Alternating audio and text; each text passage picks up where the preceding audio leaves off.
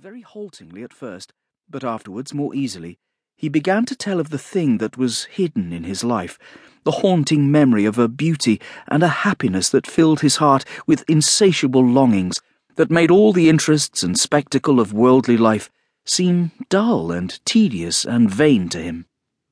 Now that I have the clue to it, the thing seems written visibly in his face. I have a photograph in which that look of detachment has been caught and intensified. It reminds me of what a woman once said of him, a woman who had loved him greatly. "Suddenly," she said, "the interest goes out of him. He forgets you. He doesn't care a rap for you, under his very nose." Yet the interest was not always out of him, and when he was holding his attention to a thing, Wallace could contrive to be an extremely successful man. His career, indeed, is set with successes. He left me behind him long ago. He soared up over my head and cut a figure in the world that I couldn't cut, anyhow.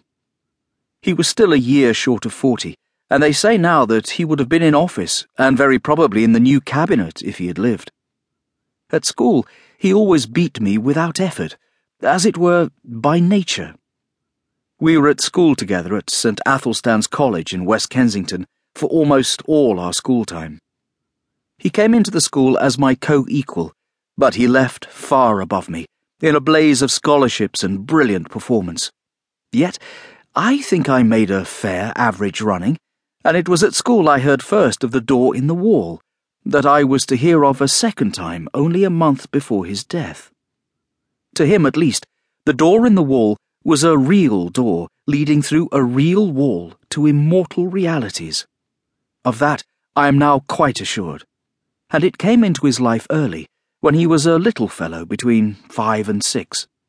I remember now, as he sat making his confession to me with a slow gravity, he reasoned and reckoned the date of it.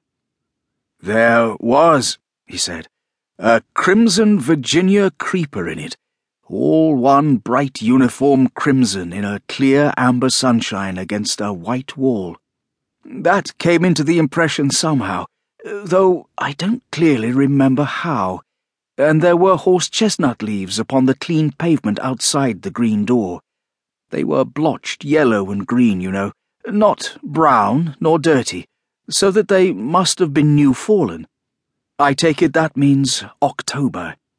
I look out for horse-chestnut leaves every year, and I ought to know. If I'm right in that, I was about 5 years and 4 months old." He was, he said, rather a precocious little boy. He learned to talk at an abnormally early age, and he was so sane and old-fashioned, as people say, that he was permitted an amount of initiative that most children scarcely attain by 7 or 8. His mother died when he was born, and he was under the less vigilant and authoritative care of a nursery governess. His father was a stern, preoccupied lawyer who gave him little attention, and expected great things of him. For all his brightness, he found life a little grey and dull, I think, and one day he wandered. He could not recall the particular neglect that enabled him to get away, nor the course he took among the West Kensington roads. All that had faded among the incurable blurs of memory. But the white wall and the green door stood out quite distinctly.